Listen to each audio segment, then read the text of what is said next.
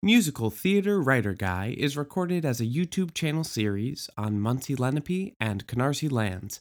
The audio from each episode is also released here in podcast form.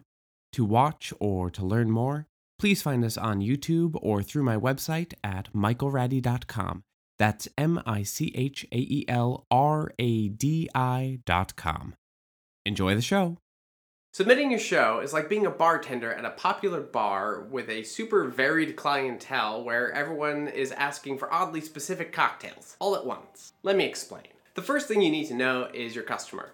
Who are they and what do they want? Are they the chill guy who probably just wants a pint of craft beer? Or are they the bachelorette party who all want Cosmos just like Carrie Bradshaw's?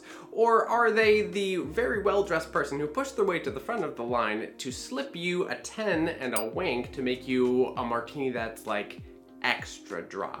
Our clientele are the different types of submission opportunities available to us, and there's a lot of possibilities.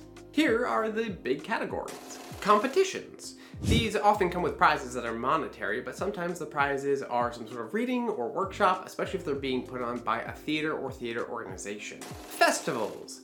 Festivals are extraordinarily varied in the way that they operate, their geography, the kind of support offered, their length, what is given to you, what you need to provide, do you have to pay an entry fee? There are a lot of different options when it comes to festivals. These can also range from super local to some of the big ones. You may have heard of the Edinburgh Fringe Festival, or rest in peace, Nymph.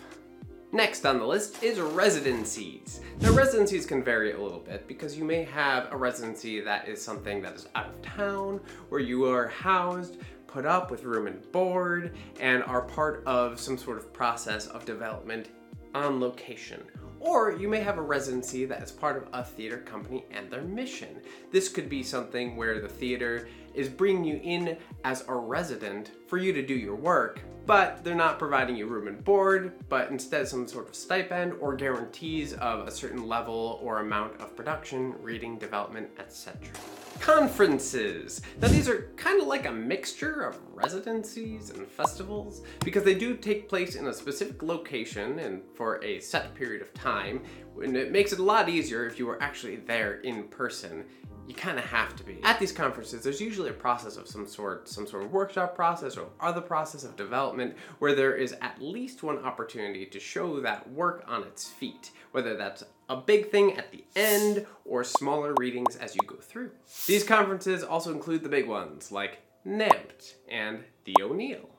Theaters and theater companies. Now, these come as varied as you could possibly get, from the big Lort A theaters to your friend's theater company that was started 3 weeks ago. All of them are totally legitimate places to apply to if you are able to fit the mission of what they're looking for and are actually able to get your submission into them.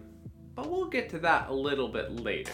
New works development opportunities. Now, oftentimes these are actually housed within theaters or theater companies, but not always. And these usually come with some sort of development process that's already laid out for you. You might be submitting to some sort of reading development process where you're going to spend 3 days with actors, and by the end of it, you'll do a little staged reading, and you might be able to make changes along the way. Or maybe it's a little longer than that. It could be a multi-week process, multi-month process. It totally depends. These are, again, super varied.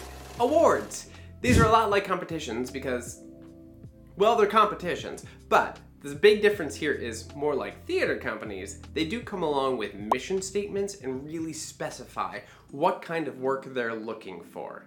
Oftentimes, especially with the big ones like the Kleban Award or the Fred Ebb Award, they come also with big monetary prizes. People! You can always submit to people that you know, whether they be producers, friends, actors, directors, doesn't really matter. If you've had a conversation with them and they're interested in reading your piece, you can totally submit to them. And then here's one more category that we should try to avoid, and that is cold submissions. Now, a cold submission would be any kind of submission where when you are submitting your material, you are submitting it to an entity, whether that's a person or a full organization, where no one there knows who you are. Now, sometimes this is okay because they are asked for in terms of like blind submissions. Then everyone is submitting in a way that feels cold. But Generally speaking, we want to avoid cold submissions. We want warm leads. And the warmer the lead, the better the opportunity for you to actually get seen, read, and spoken with. And this is just the spread of what exists out there that you could possibly submit to.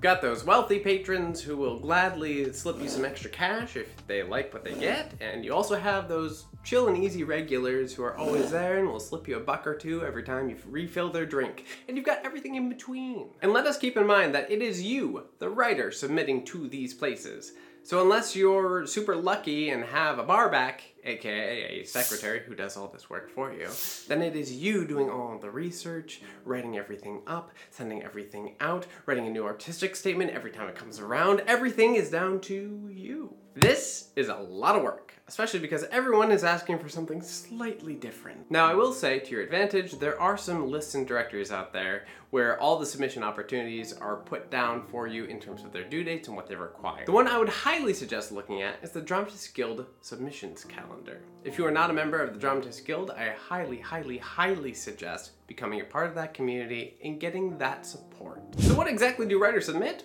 What are the limitations and parameters? Now this is where our mixology metaphor comes back in. Now, 2 quick notes first. Many of these institutions, especially the more higher echelon institutions, will only accept any sort of submission from an agent. So, if you do not have an agent at this point in time, you are going to be out of luck for those submissions right now. The other possible limitation is that you may need an accompanying letter of recommendation from a theater company, and you may not have that at this moment in time. But you should get yourself involved with a theater company, get them to like you, get them to like your work and to know your work. That way you can get a recommendation letter if it's required. But if you are submitting to something that is open to the public, then there are myriad materials that may be asked of you in that submission. Basically, in order to serve all of these patrons at our submission bar, that sounds like something a little bit different.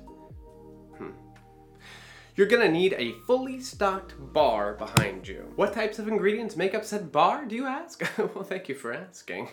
Here's a fairly comprehensive list of all the different types of things that could be asked of you in a submission. A log line. This is a 1-sentence description of your show and its themes. This is not expansive or detailed in any way, shape, or form. Short synopsis. Now these come in lots of different lengths. You may be asked to have a 100-word count, a 150, a 250, a 500-word count. And your job here is to basically give a sense of what your show is and is about, who the main characters are, without giving up too much detail, because you don't want to get bogged down in that word count. Yes, this means you may have like 4 or 5 different types on your computer. My heart, I feel you. I feel you. A treatment or a longer 1-page synopsis. Now for these, you do get more room to play because you get to fill out at least a full page. Sometimes your treatment can be longer than that depending on the submission. Now here you do want to give a more detailed account of what is actually happening in the show, almost like a blow-by-blow. And you do want to provide spaces in the description where songs take place throughout the story. A 10-page dialogue sample. Now for musicals, this can be a little bit painful to be asked for because, generally speaking, they want the first 10 pages. It doesn't have to be, but oftentimes it's most recommended to give the first 10 pages, to give a sense of the show and its feeling. Of course, where musical theater is concerned, opening numbers tend to be the last thing that is set in stone, so if you're still in the development process, this can be a little bit of a pain in the tush. But also, opening numbers do tend to take up a lot of room, so that 10 pages could be mostly your opening number. Just something we have to deal with. But luckily, there's also the 20-page dialogue sample. Now for the 20-page, it's a little more comforting that you can start at the beginning, and then you have more material after your opening number is over in those pages. Lyrics with descriptions. Now, some submissions ask you to provide lyrics to songs 2, 3, 4, 6, 8, 10, 12. Yes, I've had all of those asked of me at different points in time. And they want the lyric for the song with the title and a description of where it takes place in the show, who's singing it, and what the overall context is. Music demos. Now, the number of this is gonna vary as well. I would always suggest having a standard 3 demos that you can send to anyone at any time, because oftentimes 3 is the answer. That car agrees with me. But other times you have to have a lot more demos than that, or sometimes they really want to hear the whole show. So It varies.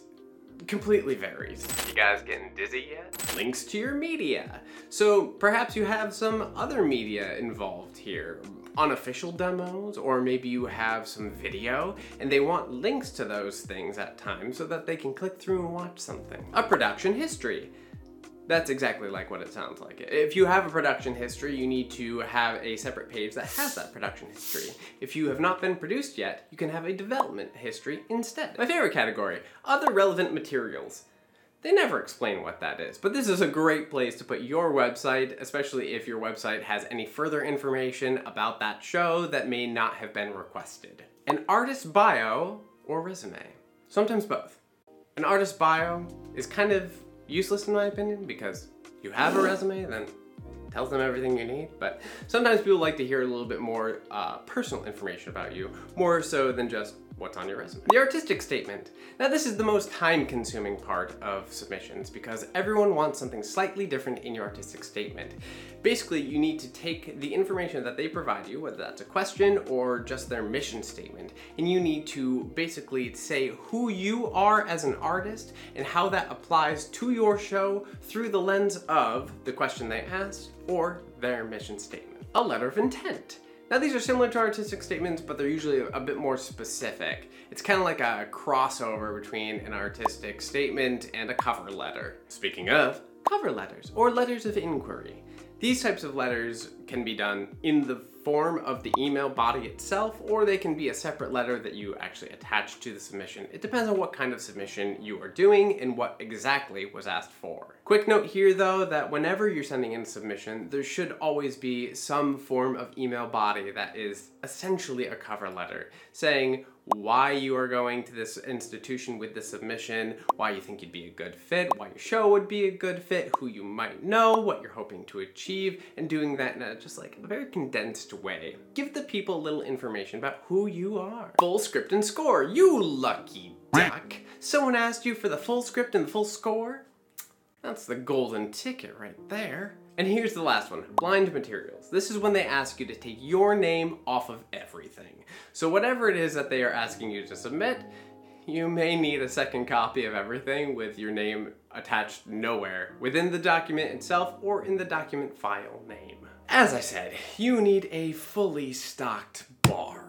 These materials can be and are asked for in any combination without any semblance of consistency between submission opportunities. This means that these submissions take a lot of time, especially if you go through all of those extra steps to make sure every single submission is personalized, which you should. Here's just a quick tip. Make sure to keep track of your submissions in a yearly calendar. That way you know what you have and have not submitted to this year, let alone in the past. As if writing the show wasn't difficult enough, it becomes an even more involved job when you start putting the submission opportunities onto your plate as well. But of course, before you submit to any opportunity, you're going to want to have done at least a few different kinds of readings first, and you can learn all about those by watching this video next. Otherwise, thank you all for being here with me today, and I'll see you again soon.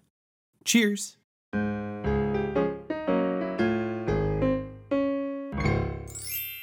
Thank you for listening to Musical Theater Writer Guy, available wherever you get your podcasts. If you enjoyed this episode, please make sure to rate and review this show, as it really helps others to discover what you already know. And please do share this show far and wide, so we may all become an even closer musical theater community.